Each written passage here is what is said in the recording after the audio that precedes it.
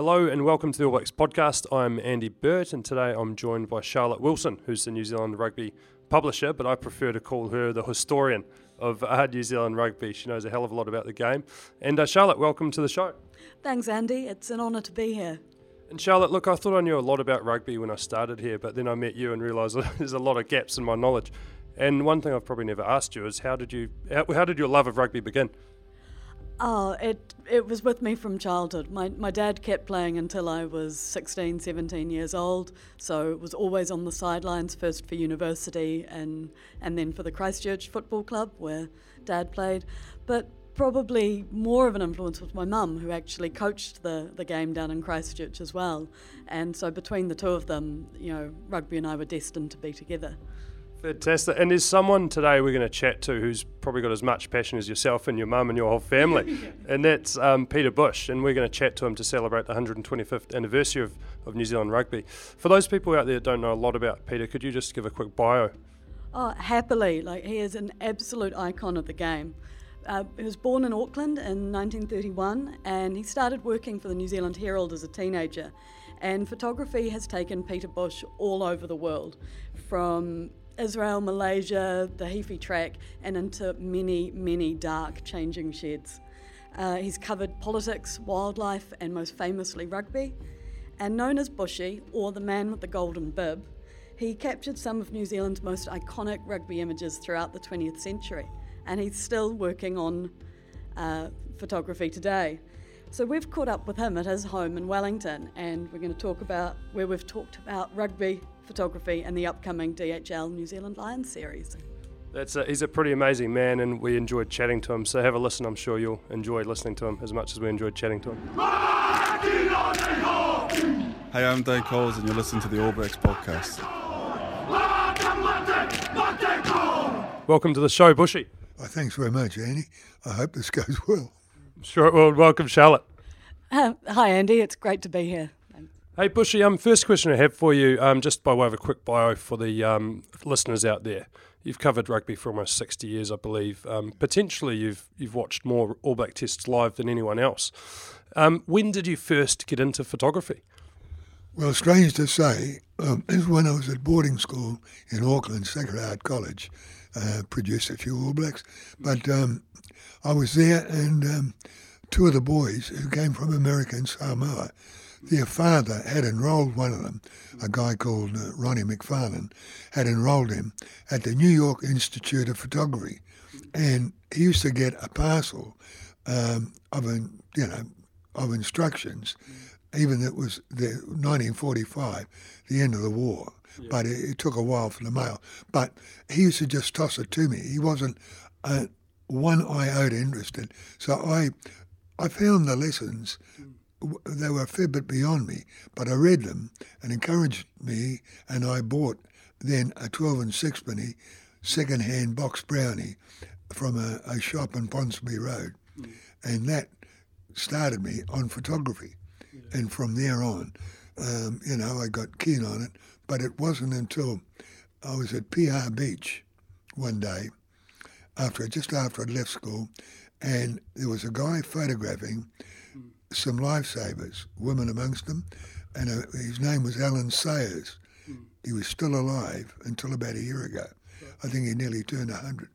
Now, I said to him, he was using a speed graphic, and it was an American camera, and I said, wow, and seeing him photographing him, and he said, I work for the Auckland Star.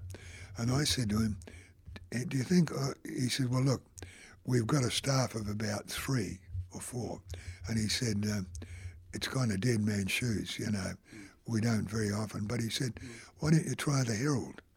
So in a roundabout way, I, through a friend, was my uncle, knew one of the editors, a guy, Budge Hintz. And anyhow, my uncle said to him, do you think there'd be, and old Budge said, well, I think that they could be looking for a darkroom boy. So in a roundabout way, I ended up going into the photographic department of Wilson and Horton, i.e. the New Zealand Herald, and that was 1948. And it was glass plates, I've got one or two older cameras hanging around here to show, I could show you. But however, as a darkroom boy, it was my job to get the lunches, mix up the developers and the hypo, and be the dog's body around the place, which I thoroughly enjoyed. Or for then those days, I think I got 7 and 6pence a week. That'd be under, you equate it today. It was like being paid, I suppose, $1.50. Yeah. But however, that was my start, and I thoroughly enjoyed it. And then gradually, I was playing rugby at the time. I'd been playing at college at Sacred Heart in the first 15, and then I played for College Rifles, which was a team, a very old Auckland club team. But when I joined it, most of the players were young veterans. See, this is 48. There were chaps who had fought, a lot of them were from the Air Force, but a lot also from the Army. But most of these guys were playing before they got married or settled in to a full-time job. So another guy and I, Jackie Mazzolini, we were the youngest guys in the team by far, and the other guys really looked after us, and now and again they'd let us have a beer, and we were told not to, but while they'd let us have one, we'd sneak another couple in. But however, that was a great team to belong to, and I thoroughly enjoyed playing, and also in a way I got picked for what was then the junior Auckland Junior Reps, and Eric Boggs, who was a winger from the Kiwi Army team, and who later became Auckland selector in that. He was the selector coach of the junior team, and we went down to play Waikato, King's birthday weekend, and we were the curtain raiser. But on the way down, I remember we stopped at Narawahia, and he bought us a pie. Now that pie was for our lunch, and I got indigestion from the pie. But I mean, we played anyhow and had a couple of other games. But that was the end of my rep experience. But I played for Marist in Auckland, and then I came to Wellington, and I played for Marist down here when Ivan Vodanovic was the captain of the Marist rugby team, of course, who later became a selector. But I scored a try one day. It was against Taira, one of Hutt Valley clubs, and I always remember Ivan, when I got up, he said, "Well done, Peter Bush, well done." And he shook my hand, and he kept shaking it all the way, "Well done, well done." And I mean, they took the kick, and Ivan, I had to kind of pull my hand away, but that was, that vigorous Dalmatian Yugoslav in him. But he, I got to know Ivan very well, that sort of thing. He was a gentleman in an era, I suppose there were... they're fantastic stories, but it's amazing to hear about some of the gentlemen that you've worked with, some of the rogues, some of the in-between as well. But so how did you get onto the sidelines of some of the biggest test matches in the 20th century? The funny thing was that when I was at the Herald, one of the photographers, Noel Bennett, if you remember, like I said, you think of, I could show you, with a glass plate camera that we went to a game with, it had a magazine that held 12 shots. That was, so you looked down through it and you focused, and you kind of waited for the player to run into it, and you're looking down through a bellows and click. And the first game I really covered big time was 49, was the second string All Blacks playing Australia at Eden Park number 2. And there was Johnny Smith, Peter, all the boys. Was this the day we lost? The day we lost 2 games in one day. And on the way back, I was swinging this camera, and the leather strap gave way, and the magazine fell on the ground, and the glass plates all broke. But when I got back in the dark room, I was with an older photographer who had really covered it, but I got mine, and I had these bits of glass plate, and I developed them in a dish, and one of them had enough on it, to show that I'd covered the game. But I mean, the older photographer, I was given a fair and a well-earned dressing down from the chief photographer about, dropping the camera and swinging it by its bloody leather handle. But one of the older photographers was into 35 mil, and he had a hard job convincing the Herald proprietors and the printers that they said, the pictures are too grainy and they won't reproduce. But however, he held out, and gradually, it took quite a few years.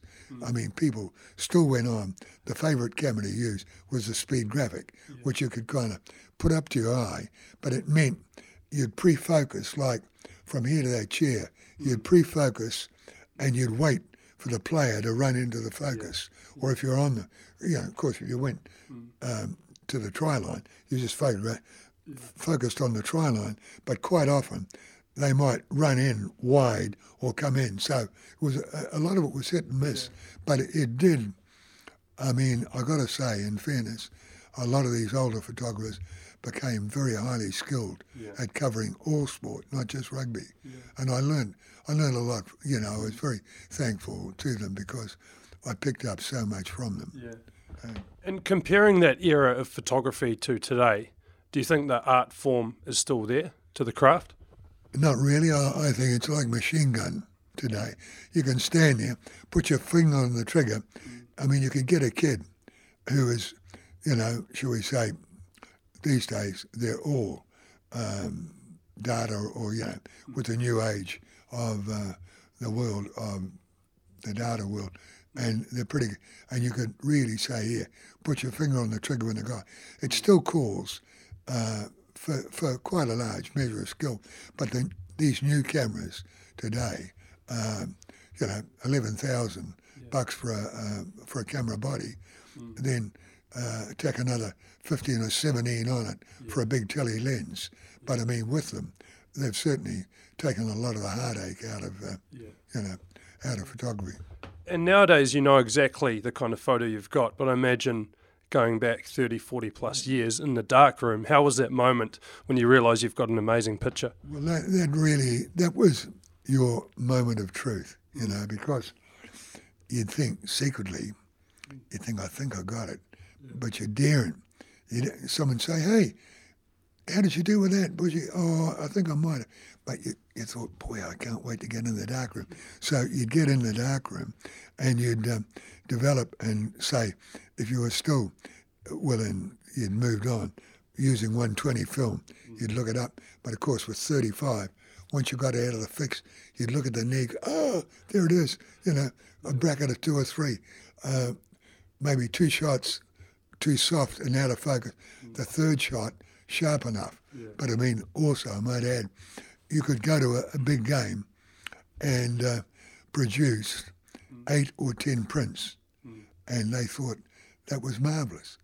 These days, I do. I sit next to some of the younger roosters, and I say, how you going? Oh, I've only sent 10. Now, that's after a quarter of an hour's play. They're working on the sideline, one hand, while they're mailing and sending. They're so conversant. They're so quick.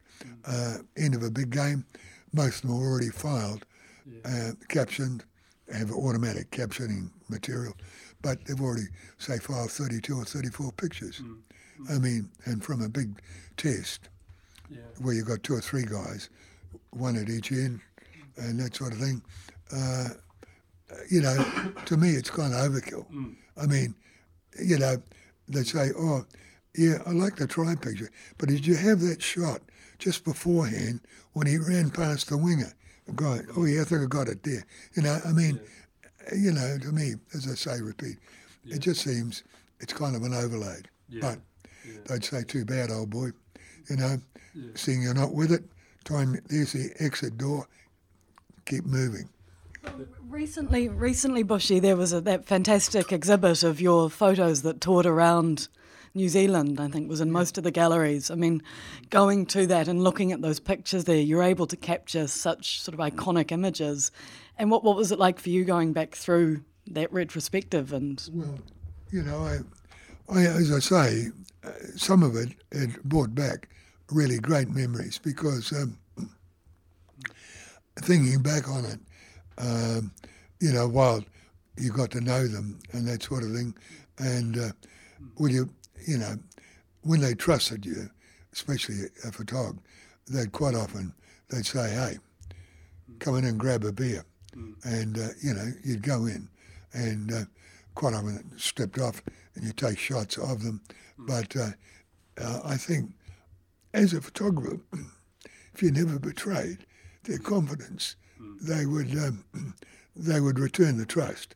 But I mean, you stepped out of line and betrayed them. Forget it, you know. Yeah. But they, as I might, a little one that I could, one of the games at Athletic Park, a test against Australia, and at half time, I went out in the field, and remember in those days, the teams stayed on the field. Yeah. So here they were, still on both sides, you know, and as they were, you know, I'm there snapping away, and they passed the oranges round, and I forget who, the baggage man, one of them, he said, "Here, grab one, boy." So I grabbed a slice of orange, and I was sucking into this orange, and old Piney was standing behind me, and he said, "I didn't see you pushing in the scrum, Bushy." You know, the gulp. I'd overstepped the mark. I thought, "Hey, big boy," you know. But you know, but one of them, leading on from that, I think one of the, to me, now that the British Lions are coming, one of the greatest years was that fabulous 1952, or 51, sorry, when the Lions came, and 1971, I said 51, 1971, and, you know, Fern John, all that, and also great tribe of forwards and those tough men and that sort of thing. But I was in Dunedin when they defeated, and later I went to the Lions shed, and Doug, the manager, great guy, he hugged each one of them as they came in, and I got a nice shot of him hugging, was it Barry John or the Northern Ireland winger? His name will come to me, but however, I thought beforehand, having seen in the 1966 Lions team, which arguably I'd say was one of the most hopeless teams, you know, in a way. We ran all over them.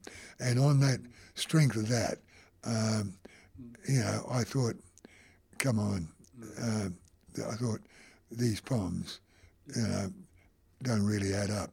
But then 71 really corrected totally for me. And I thought every game, I covered most of the games up and down.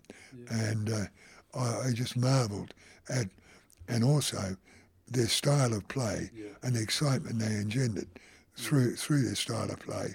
And sadly, I just trying to think that the big Scottish lock, I've got it written down there, Brown, what was his first name? He was an army officer, and they made him captain of, I think, of the 66 Lions, or was it 71? Yeah, I've got it.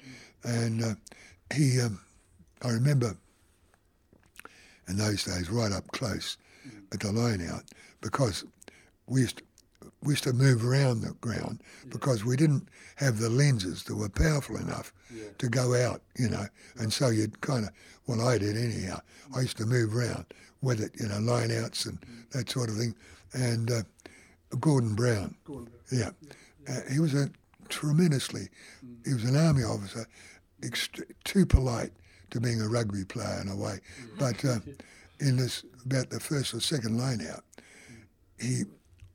Piney whacked him, and he ended up on the ground, and he was lying there, and he said, "Ref, that chap struck me," and the ref was, got his name. He said, "Get on your feet. Let's get on with the game." Yeah.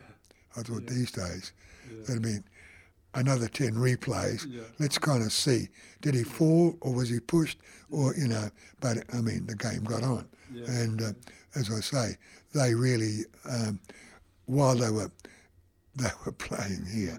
I mean, I've got a photo that I sent to a guy the other day, and the All Blacks, where Piney's got the ball, and the All Blacks all around him, and looking over their shoulders are the Lions forwards, and Walker Nathan standing over the side watching, and the ball's Piney's just feeding the ball back gently, and there wasn't a hope of them getting through this wall of really tough, extra strong All Black forwards. But I mean, that to me epitomised, I suppose, and bred an arrogance that I thought that we were immortal. That say what you like, you're never going to kind of bend these men because they're the toughest of the tough, and they know how to play this game, backwards, forwards, any way you like. But that was kind of a lot of my thinking, and I must say, it was great with that British Lions team. As I remember Vodanovic, he came out and someone asked him, and he threw his cap on the ground and said, "They've got to get over the top and really, take the message, more or less saying, let's get back to real strong warfare." But I mean, they went on. I forget, they lose 1 or 2 games, but they became the strength, and I think in a great way encouraged New Zealanders to get away from a lot of our total dogged, reliance on forward dominance, and let's get these magical backs running. Yeah, it's really interesting. We spoke to Andy Leslie recently, and he played, I think, for Wellington in that 71 tour, and he said that inspired him in the way he captained teams to play exactly like the Lions.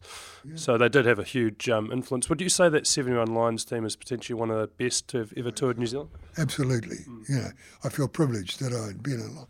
When you mention Andy Leslie, I might say that, I was very good mates with Freddie Allen, having played against him when he was playing for Grammar, and I was playing for College Rifles and that sort of thing. But when they came off one of the trial games at Athletic Park, possible problem. Andy Leslie, as he walked past me, he said, he had a great game. He said, "I don't know what have you got to do to get in these All Black teams?" He said, he'd been ignored, and they included him, and what a great, as I'd say, what a great captain, and and still today, what a great warm player and a great guy. But old Fred, I always remember being there also on one of the other sidelines, and he said to me, "We're going to make that guy captain." It was Brian Lahore. Right. And I thought, and he said, "What do you?" And I said, "Oh, good player, but Fred just kind of, not that he confided on me, but he was with his other selectors." But I looked at him and I thought, "What, that guy?" From the Wairarapa, I thought, "Don't think he looks like a captain to me." But old Fred had kind of unerringly, and what a great choice. I think, I think Ken Gray, there's about a good half a dozen of them that I still put right up above. Starting out, starting the 70s, I suppose, with that 71 tour and the impact the Lions had. And then from an All Blacks perspective, at least, you're ending it with kind of the Grand Slam and you being on that tour. And I think that's where you produced some of your fantastic pictures. And that really relied on those close relationships with players. And it's even more amazing hearing you say that you really needed to be in the right place at the right time because you couldn't move. You'd set up your focus, set up your shot. So what was that Grand Slam tour like for you? Well, it was fantastic, but, we'd been used to moving around the ground where the Brits, mainly because how tight the grounds were, with a crowd virtually, right up nearly onto the touch lines, and that in that 72, 73 tour to Britain, I can remember nearly every day of that tour, the most controversial tour that I reckon that the All Blacks had ever undertaken, because they were waiting for us in a big way, and I can detail. But when we went to Llanelli for the opening, no, not the opening. The opening game was against Gloucester down there, and it was a good game. But then we went across the Severn to play, and different ball game altogether. I digress a bit from the original question, but at Llanelli, I remember when we went there in our media bus, and all the way to the ground to Llanelli Ground. Strady, not anyhow, I've got it by now, but all the way down, the Welsh lined the road, and you could hear them jeering. And when we got to the ground, I walked around, I thought, boy, this doesn't look, late afternoon game. You could see the lights up in the press stand. That's how dark it became, and with the films we had. However, as well recorded, of course, that was the game we lost. And when it was over, I remember Delm Thomas, who was the captain of Llanelli, they cheered him off, and he shook his fists, above. And I went to photograph him, but we'd been used to, even our bad light here was still light years ahead of bad light in Britain. And when we went in the darkroom, the Welsh photographer, he developed them. He'd taken it on a very basic camera, but he had this photo. And I looked at my film, another New Zealand photographer with me, and there was nothing.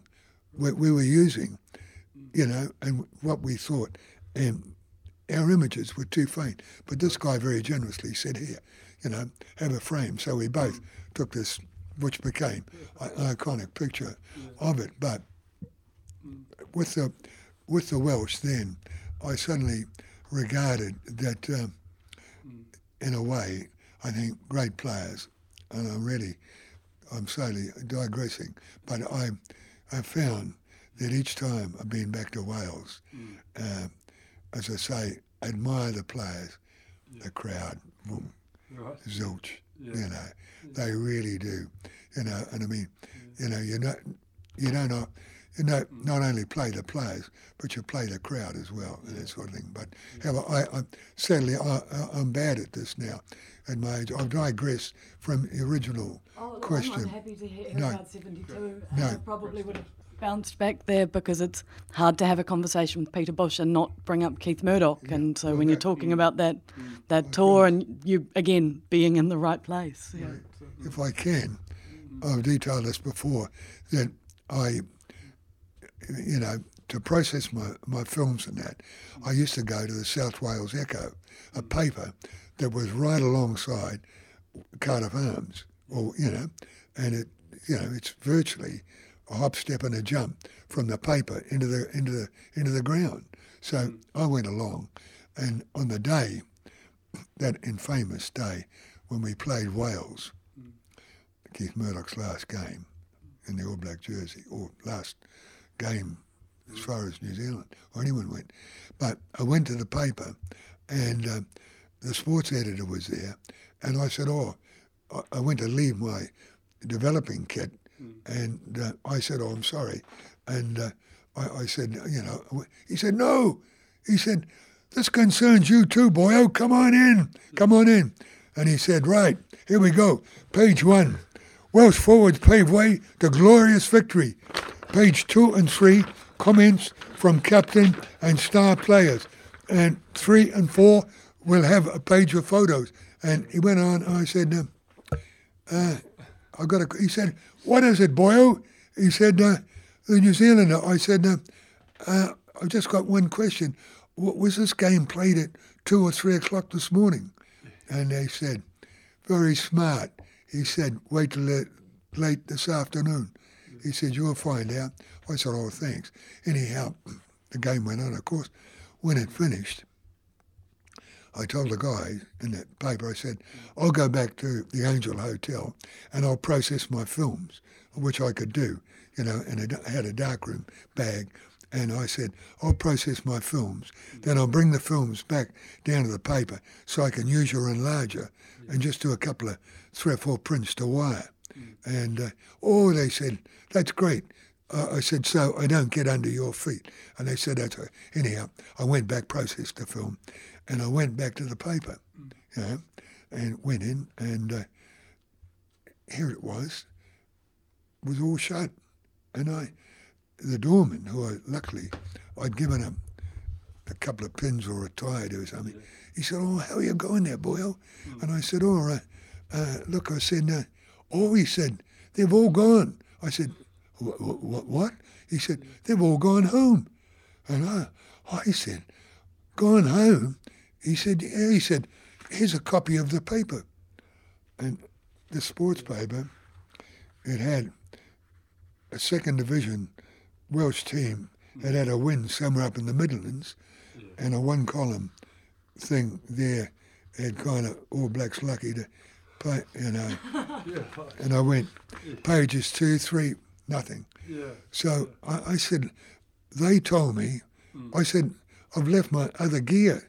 And he said, I know what it means to you. And he said, he said, this is more than my job's worth. But he took a key and he said, he said, come with me. Now he took me up and unlocked the darkroom. Now I'd only been in this darkroom when it had been a functioning unit. And he said, I said, well, where's the main switch? And he said, he had a torch. And we spent another 10 minutes. And finally, under the darkroom table, I found the master switch. Anyhow, I got a couple of prints done, and the guy from British Postal Service had a van where they did the wiring.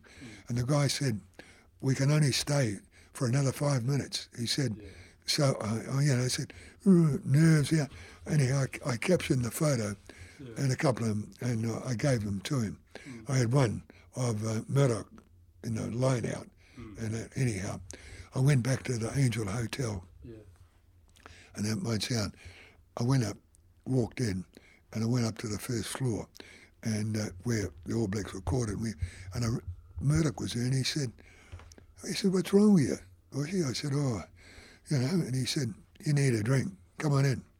And I was quite matey with him, and anyhow, I went in, and he got this bottle of gin, and he got a glass, and I said, Keith, I said, you got something to put with it? He said, well, not really.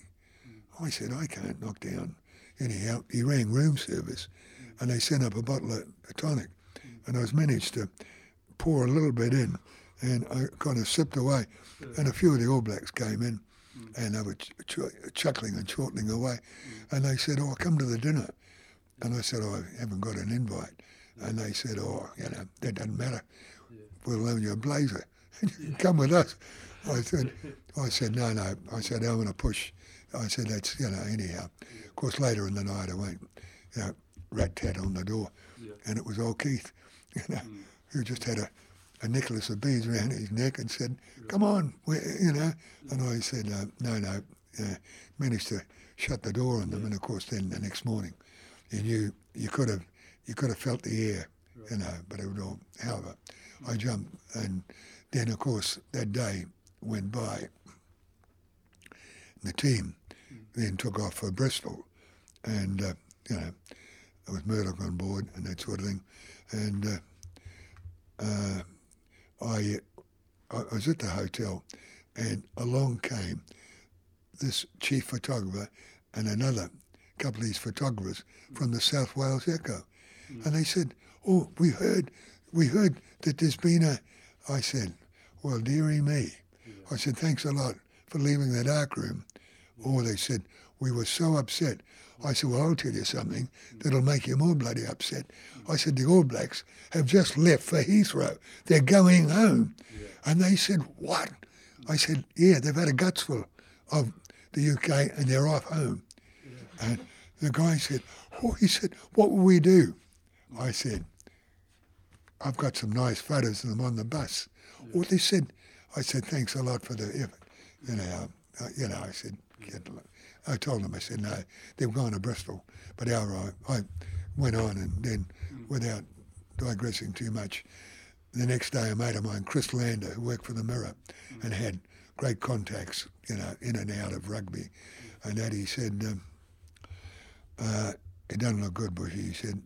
He said, "I've picked up that it looks like they're going to send Murdoch." Anyhow, he said, "You better get down to the railway station." So I went down to the Big Kings, or one of the main line stations. And when I got there was a fairly tall woman and a couple of guys, and one of them said, "Aren't you one of the, in New Zealand?" I said, "Yeah." And they said, "Oh, look, how will we know what he looks like?" I said, "If you don't know what he looks like, you shouldn't bloody well be here." And they said, "Oh, well, we'll follow you." Anyhow, when the train pulled in, and Murdoch got off with this, what was it, hyphen Stanley Herrer, anyhow, he was a liaison officer, and he said, "You get away." He said, "You helped cause all this." I said, "Who, me?" I said, "Oh, great."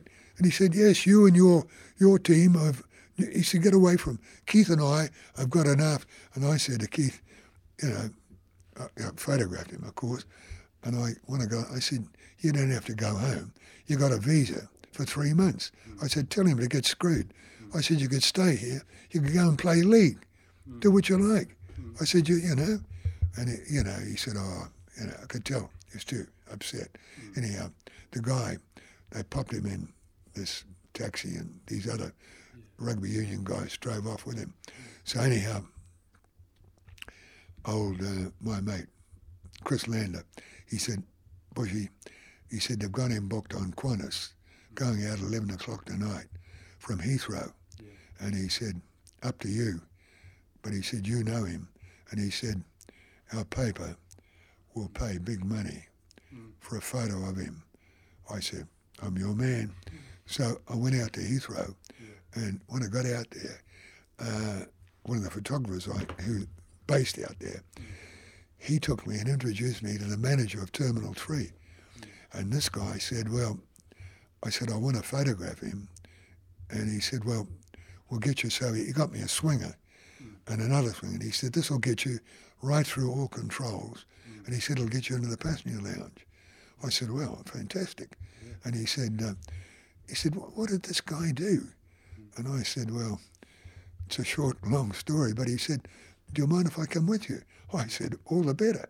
So what I loved, we just marched straight through all these customs, immigration, get stuffed, So here we got up to the passenger lounge, and the Qantas flight was, and he said, "Well, this is where he'll come." And I said, "Fantastic." I had my tape. I said, "I'll get a few words." And I could hear the money in the till already. Terrible thing to say, but I thought, boy, also a big story. So I waited and waited, and we went, how you're looking down, and the aircraft, say, you're here, but you're looking down where the crew gangways are at the back and they're loading. And anyhow, I looked down and suddenly this big black, I think it was Humber, pulled up and a door opened and a couple of people got out. And then I looked down and I said, hey, I said, that's Murdoch. And this official said, what?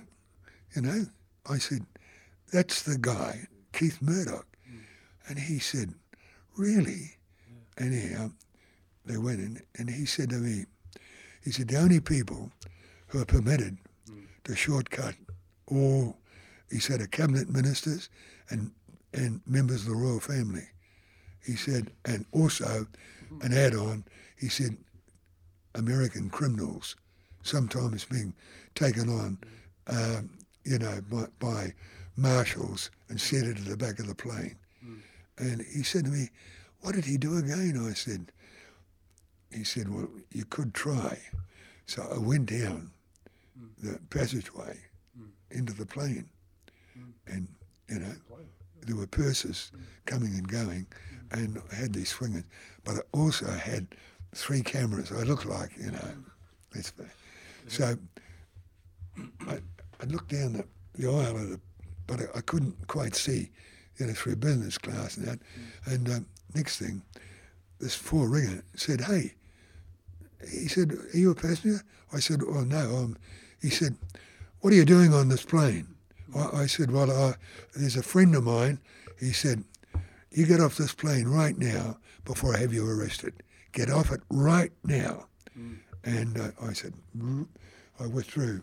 Yeah. So the manager said to me, I've got no control.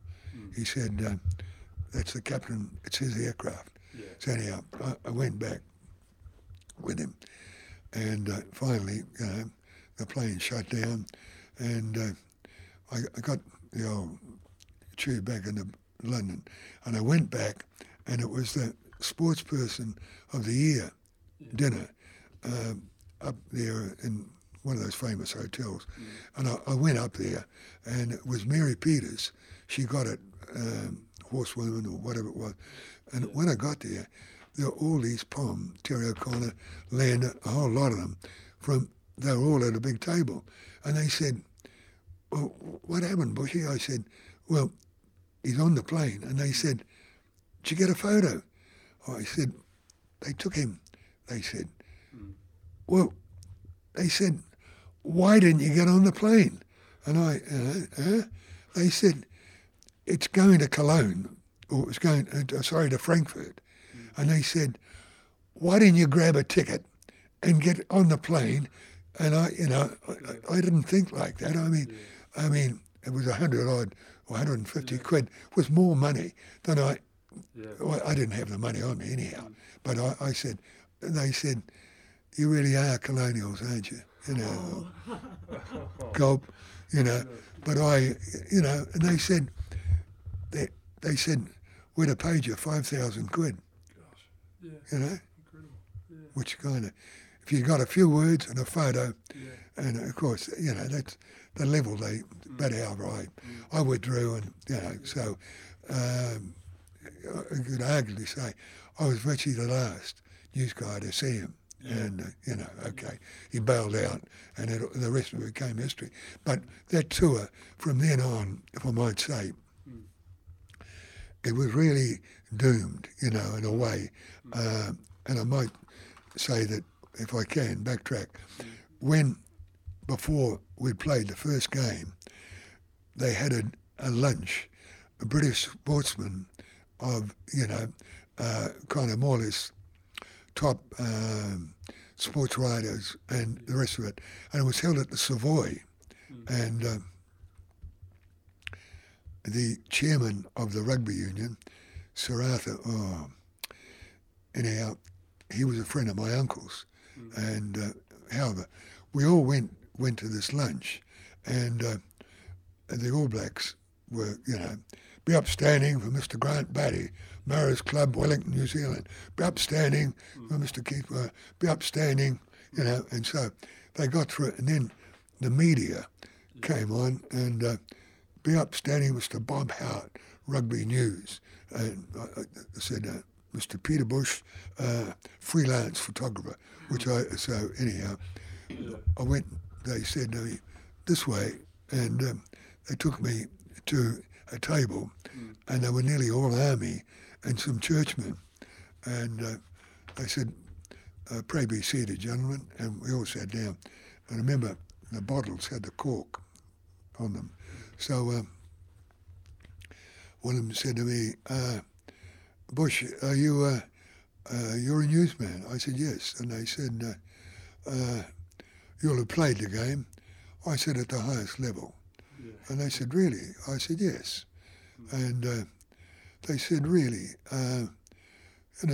You played it. I said, yes. And, one of them said, may I chip in to the chairman of the table, who was a major general or something.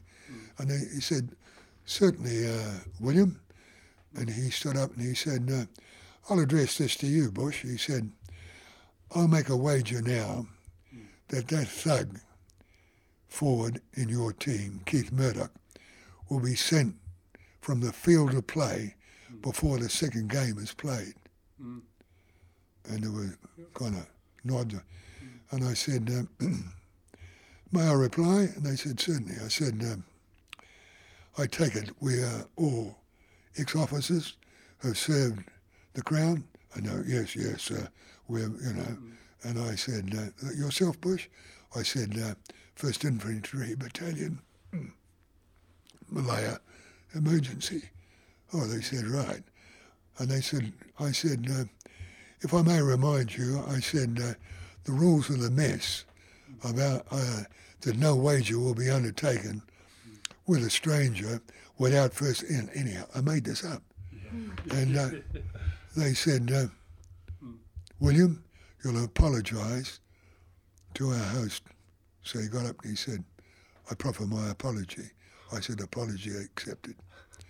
And so, that was it. Sir William Ramsay was the chairman of the rugby union. So anyhow, when the meal went on, and then one of the waiters came up and said, excuse me, sir, is there a Mr. Bush here? And I said, yes. He said, compliments at the top table. Sir William Ramsay would require your presence for the royal toast. So I said, if you'll excuse me, gentlemen. So I walked down, and old Bill Ramsay said, grab a part down here, Bushy. So anyhow, we had a toast. And he said to me, he said, introduce me to Murdoch. So when got Murdoch, and I said, this is Sir William Ramsay, chairman of the rugby union. And Murdoch said, oh, g'day, mate. And Sir William said, he said, I like the style. He said, welcome. And he said, I'd like you to come with some of your fellow players. He said, I have a function every Christmas. And he said, Bushy will make sure that you come to my house for Christmas, drinks and dinner. And Keith said, oh, sounds good to me. And he said, you remember it, Bushy? I said, right. Anyhow, of course, time went on, and we went to the dinner, but of course, Murdoch was gone by then, and old Sir William said to me how disappointed he was that he said, I don't know how it, and he said there wasn't anything I could do. It was out of my hands, but it left this kind of stain right through the tour, and I'm sorry I digressed badly with it, but it was something that I never forgot, and I don't think any player who was on that tour will ever forget it either, every one of them, because it soured off all relationship with the team and the media, and but however, when it was over, a funny thing, I flew, instead of going straight home, I went across to Europe, and then I flew to Israel. Right. And I got into Israel, into Tel Aviv, airport about a week before the massacre, when a couple of Japanese gunmen got off and stitched the airport up with. They'd smuggled weapons in with them, but I stayed in Israel, and then I finally came home. I think Hedley Mortlock had been on the tour, and he and I worked together because we both worked for Truth then. And Hedley was on a paid. He was on a paid, had all expenses paid. So I used to share his room if there was a spare bed. If not, I'd sleep on the deck, and kind of it cut down expenses that way. But however, it was, I rattle on as though it was my life story, but it was a chapter of a way of life that seeing it then. And those, as I say, those huge tours, because I remember Ken Gray's wife worked as a lift attendant in the James Smith's complex, and that was so. They had a farm, but they also were scrambling a bit, to keep their head above water, and that was the way it was. Piney right through the whole team. Yeah. Unless you were from an insurance company, and quite often they, one or two big companies paid, picked up the wage packet for you. But as I say, it was another way of life that is gone. And in your role as a photographer, obviously you're so close to the team for such, travelling with them, on tour with them for months on end potentially. How hard was it when you had situations like Murdoch, becoming friends with some of the players, and then you've got to document moments that aren't so good for them as well? Well, that was relying very much then on your own, on how they regarded you, because, as I say, I remember once going with the Aussies, one of the short tours in Australia, where the All Blacks had been beaten, and I went past the dressing room, and not too happy frame of mind, but the Aussies, come on in, Bushy, grab a glass. Where have you been, mate? And win, lose or draw. I always found that with the Aussies. Yeah. Mainly that they, I suppose, became great mates with Nick Varr-Jones, because later, when he became financial advisor, and he worked for the famous French firm,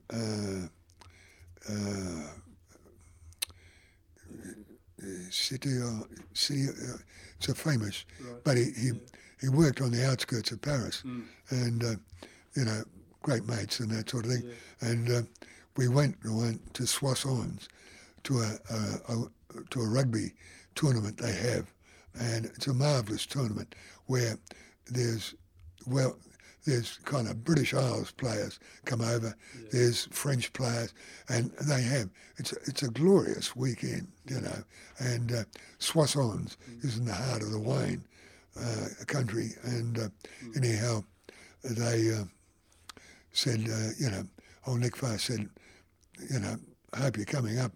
I said, too right. So I got a lift up with a Kiwi mate of mine who's based in Paris. Not my day for names today, but I went up with him, and he's been in Paris. He's married to a French woman, and we went up anyhow. We got up there, and it was a marvellous weekend, and the old, as I say, Nick Varr, they were down, and that famous Irish player or Welsh player, anyhow, he was there, and at half time, Nick said, they were down really, and he said, listen, Bush, he said, do you feel like getting stripped? And he said, we could do. He said, even if you only, I said, I'd like to, but I thought, even though it was a fun game, Yeah. they'd put in some bloody hard hits. It was Moss Keenan, Right. the big, and he was there, and he said, I'm absolutely stuffed, and he was, but it was a marvellous weekend, and as I say, well, if you wanted to know what rugby and the real friendship of the players, I mean, this was, to me, was a supreme example of these men getting together, being real dyed-in-the-wool foes, and here they were enjoying great conviviality, and later, he and I drove back to Paris late at night and dropped me off back at my hotel. But it was, I thought later, one of the examples of being privileged to tour and, at that level. And as I say, something that I'll always treasure, and is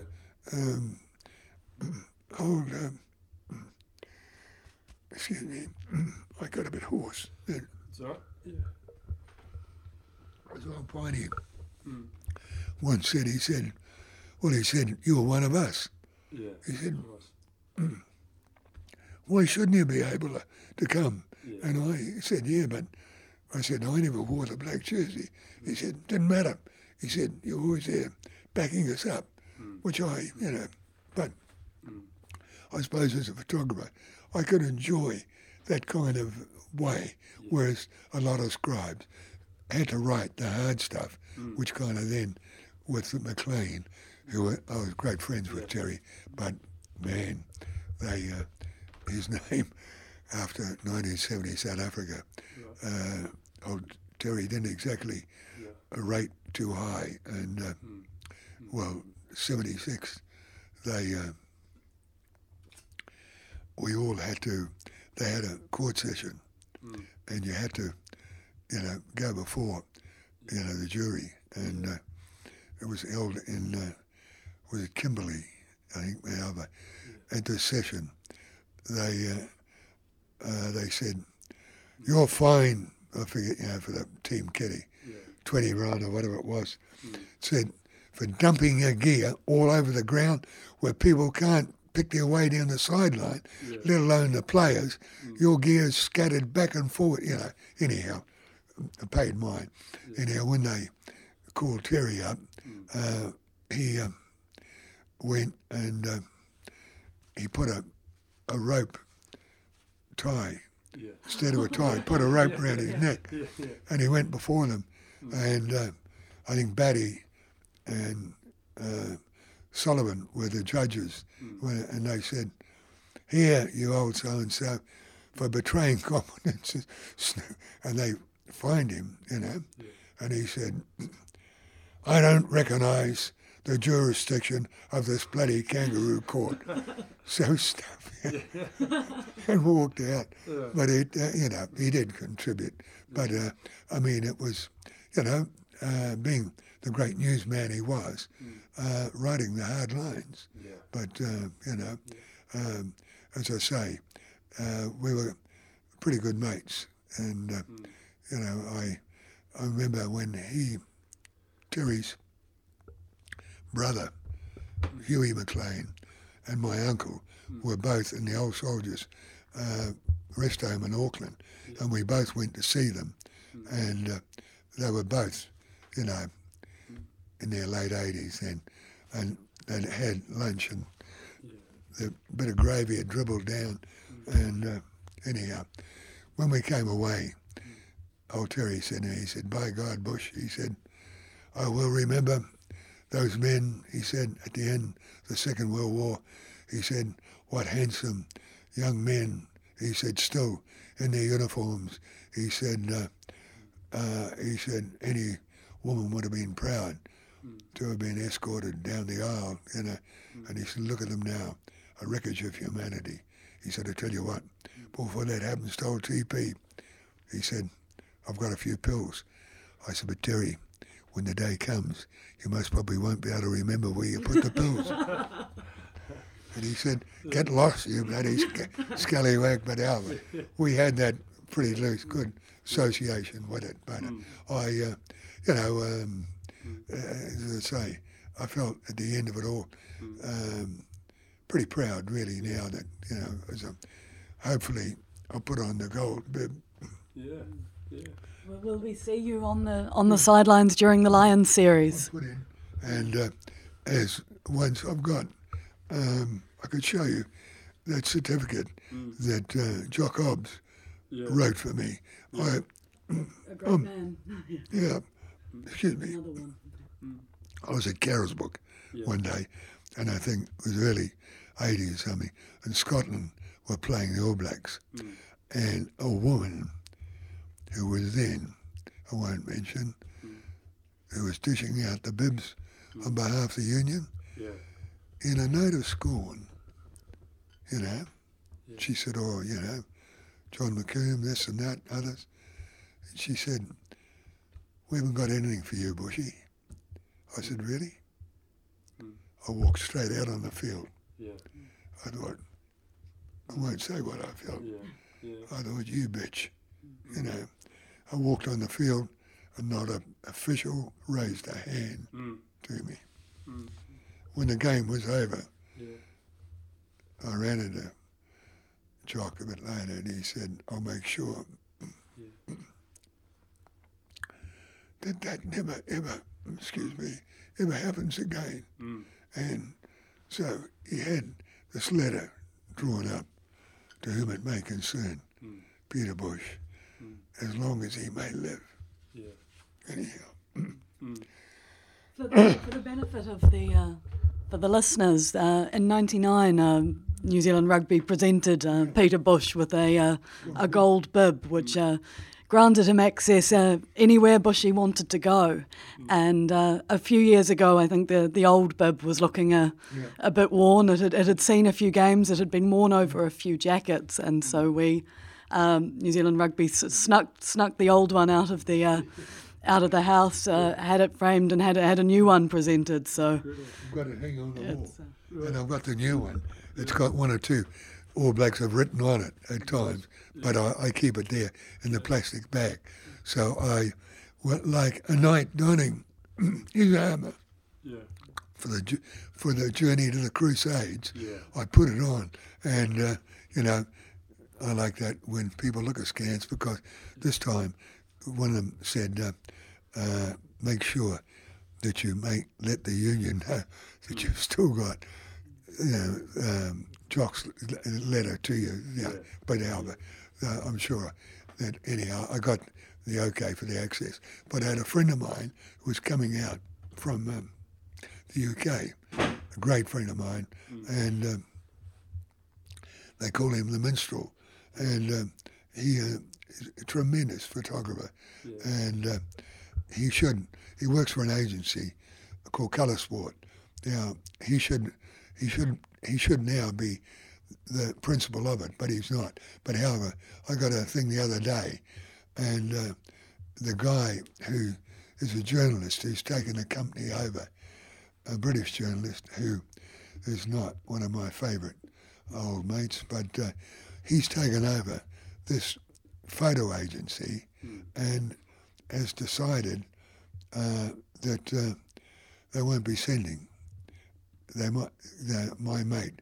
And I thought, just in a nasty way, he rang me, this Brit journo, and he said, I think we might send a young woman from the company. Well, that's his prerogative to choose.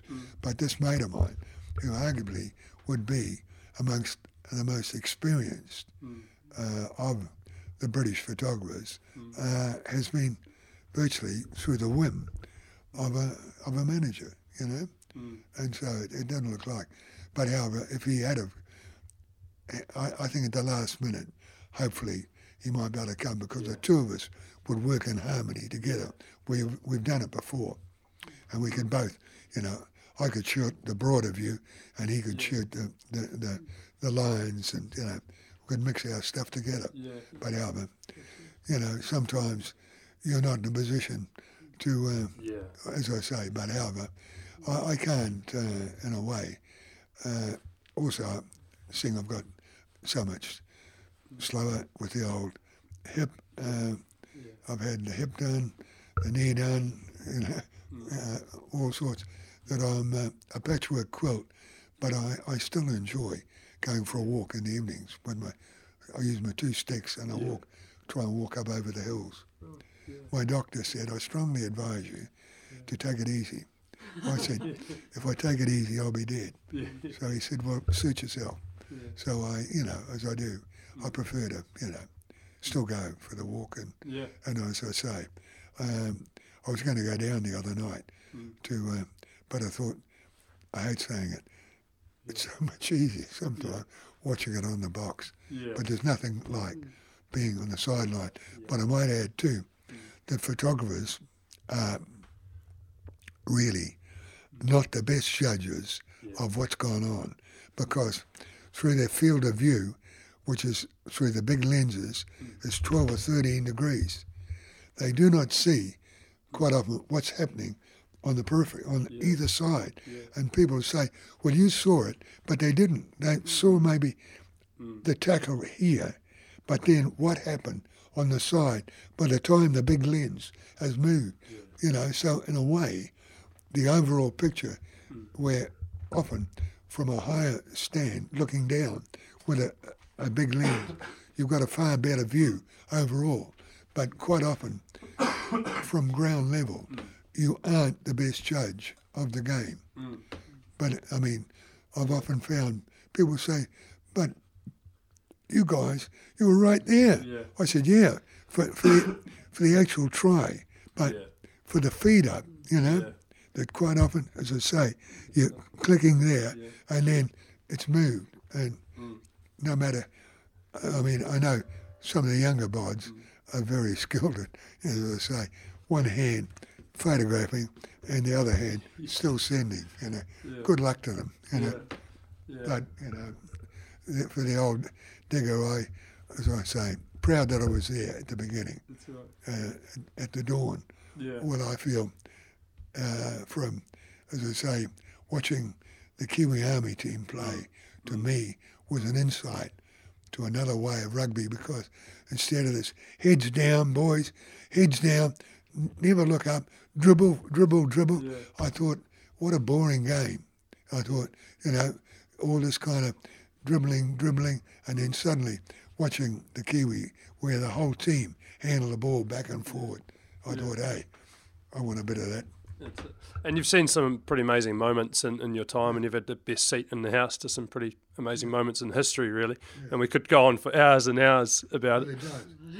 Because, as I say, and also it's made, especially when not so much the guys these days, well, they seem to make more friends at cricket, where they can chat back and forth. But quite often at rugby, they go, they download, and they might say, it's one of your, do you know who that player is? Oh, yeah, that's so, okay, right thing. They'll do the caption, close the thing, gone. And where once, in the old days, the end of the dark room, all sharing away, and when the game was over, going for a drink or 3. But nowadays, quite often, a lot of the dogs don't drink. And I can think of one time, if I can, back to South Africa, a 4th test, and there were 2 other New Zealand photographers and myself. Anyhow, the 4th test was, I think there were about 300 police around the ground and all that, stuff. Very much, that was the apartheid regime was still in force.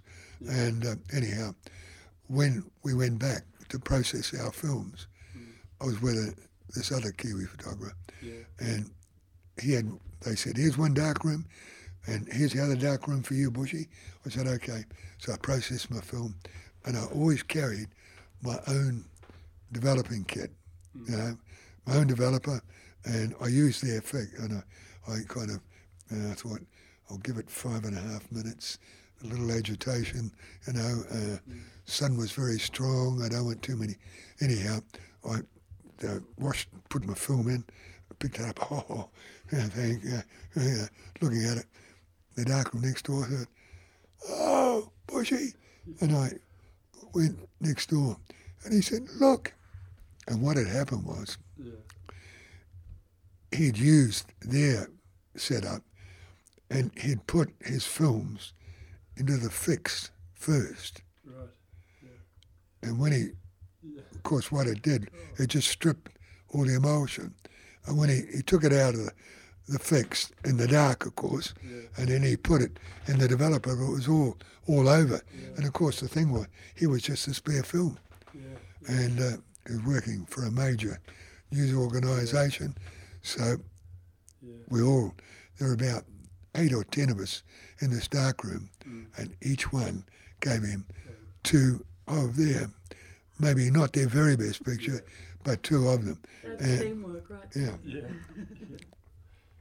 So he managed to wire these off, and I saw the telegram and came and had, congratulations, Joe, best coverage we've had in 20 years. No one let on, and to this day, that they were, content that this superb coverage.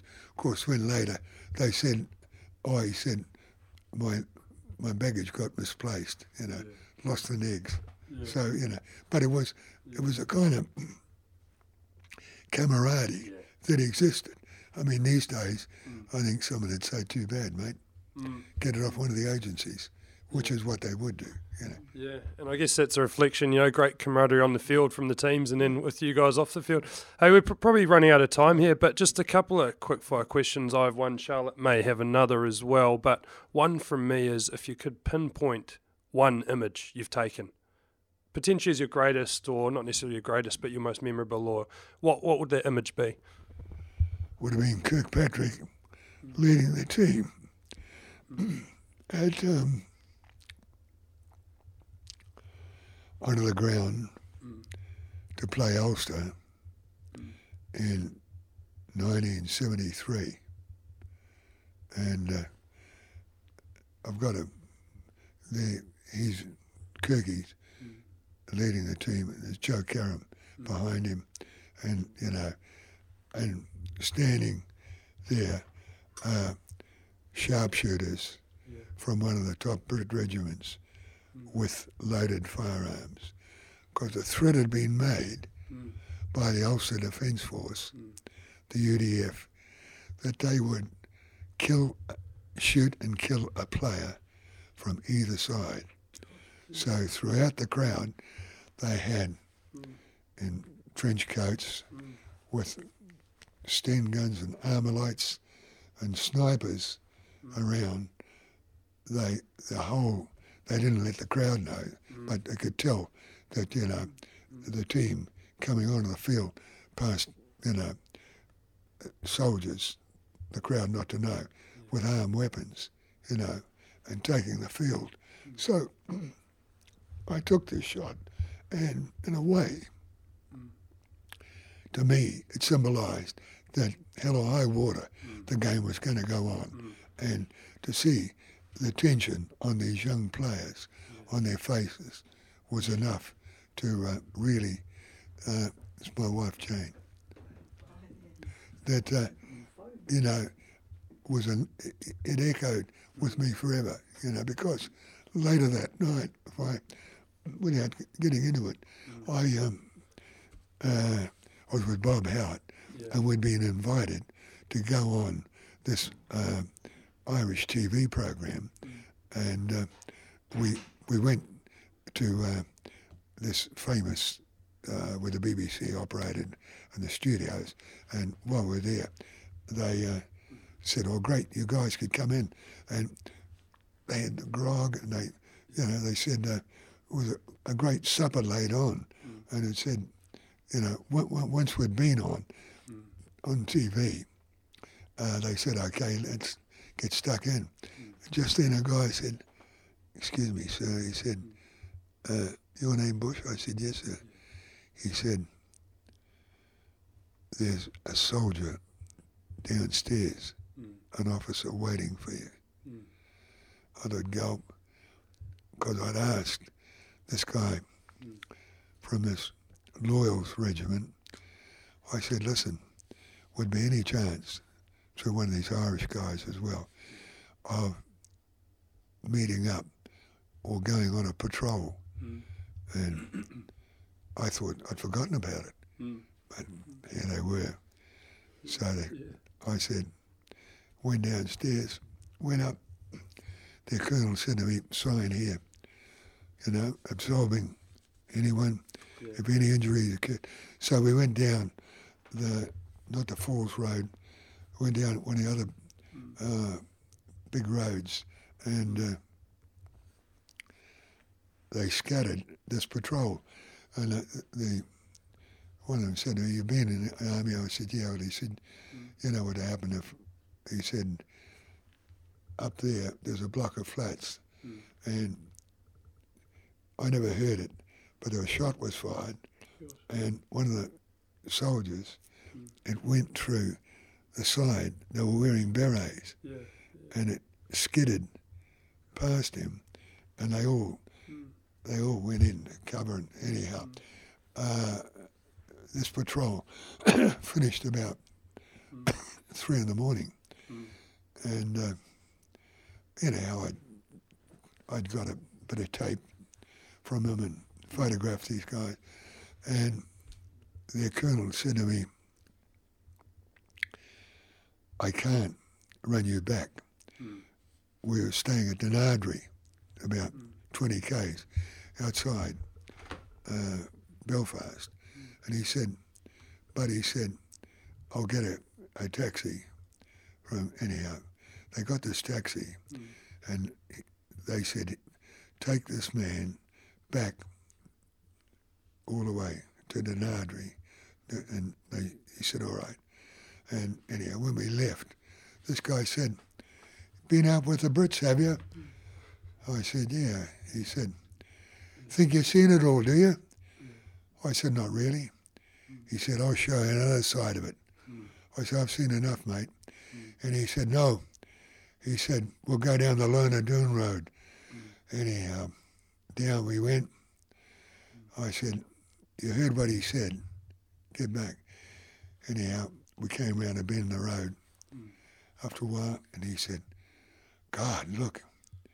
He said, "It's the bloody IRA." And there was a roadblock that had a log, and they pulled up, and a guy came up the window, and the driver said, by then he said, "They'll shoot the two of us." I said, "Really?" And the guy came up and he said, "Good evening." And I said, "Yeah." And he said, I said, "Oh, I had my passport." He said, "You're a New Zealander?" I said, "Yeah." And he said, "You've been out with the Brit Patrol?" And I said, "Good intelligence." He said, "We get around." And he said, "The driver looks in a bit of a mess."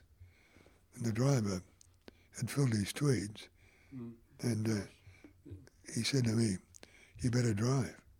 He said, "He looks hopeless." So I drove from there back to our hotel. And I got there and I said, "Thanks a bloody lot, mate." I said, "It's a pity they hadn't taken you out." And he said, "Oh, I said, "Playing the big boy." And, anyhow, we got back to the hotel and, first thing I ran into were a bunch of our guys who were going around apple pieing people's beds. And they said, "Hey, come on, champ, join in." I said, "I've had enough excitement for one night, for one lifetime." Anyhow, we got on the way. Next day, McLean said, "By God, Bush, I seem to hear rumours. What have you been up to without telling me?"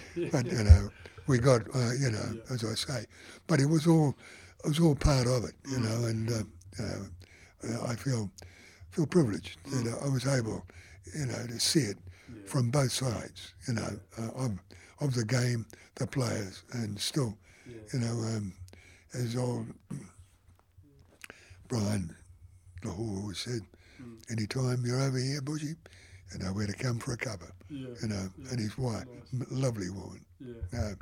No, it does. I can give myself a pat in the back for being lucky. But yeah.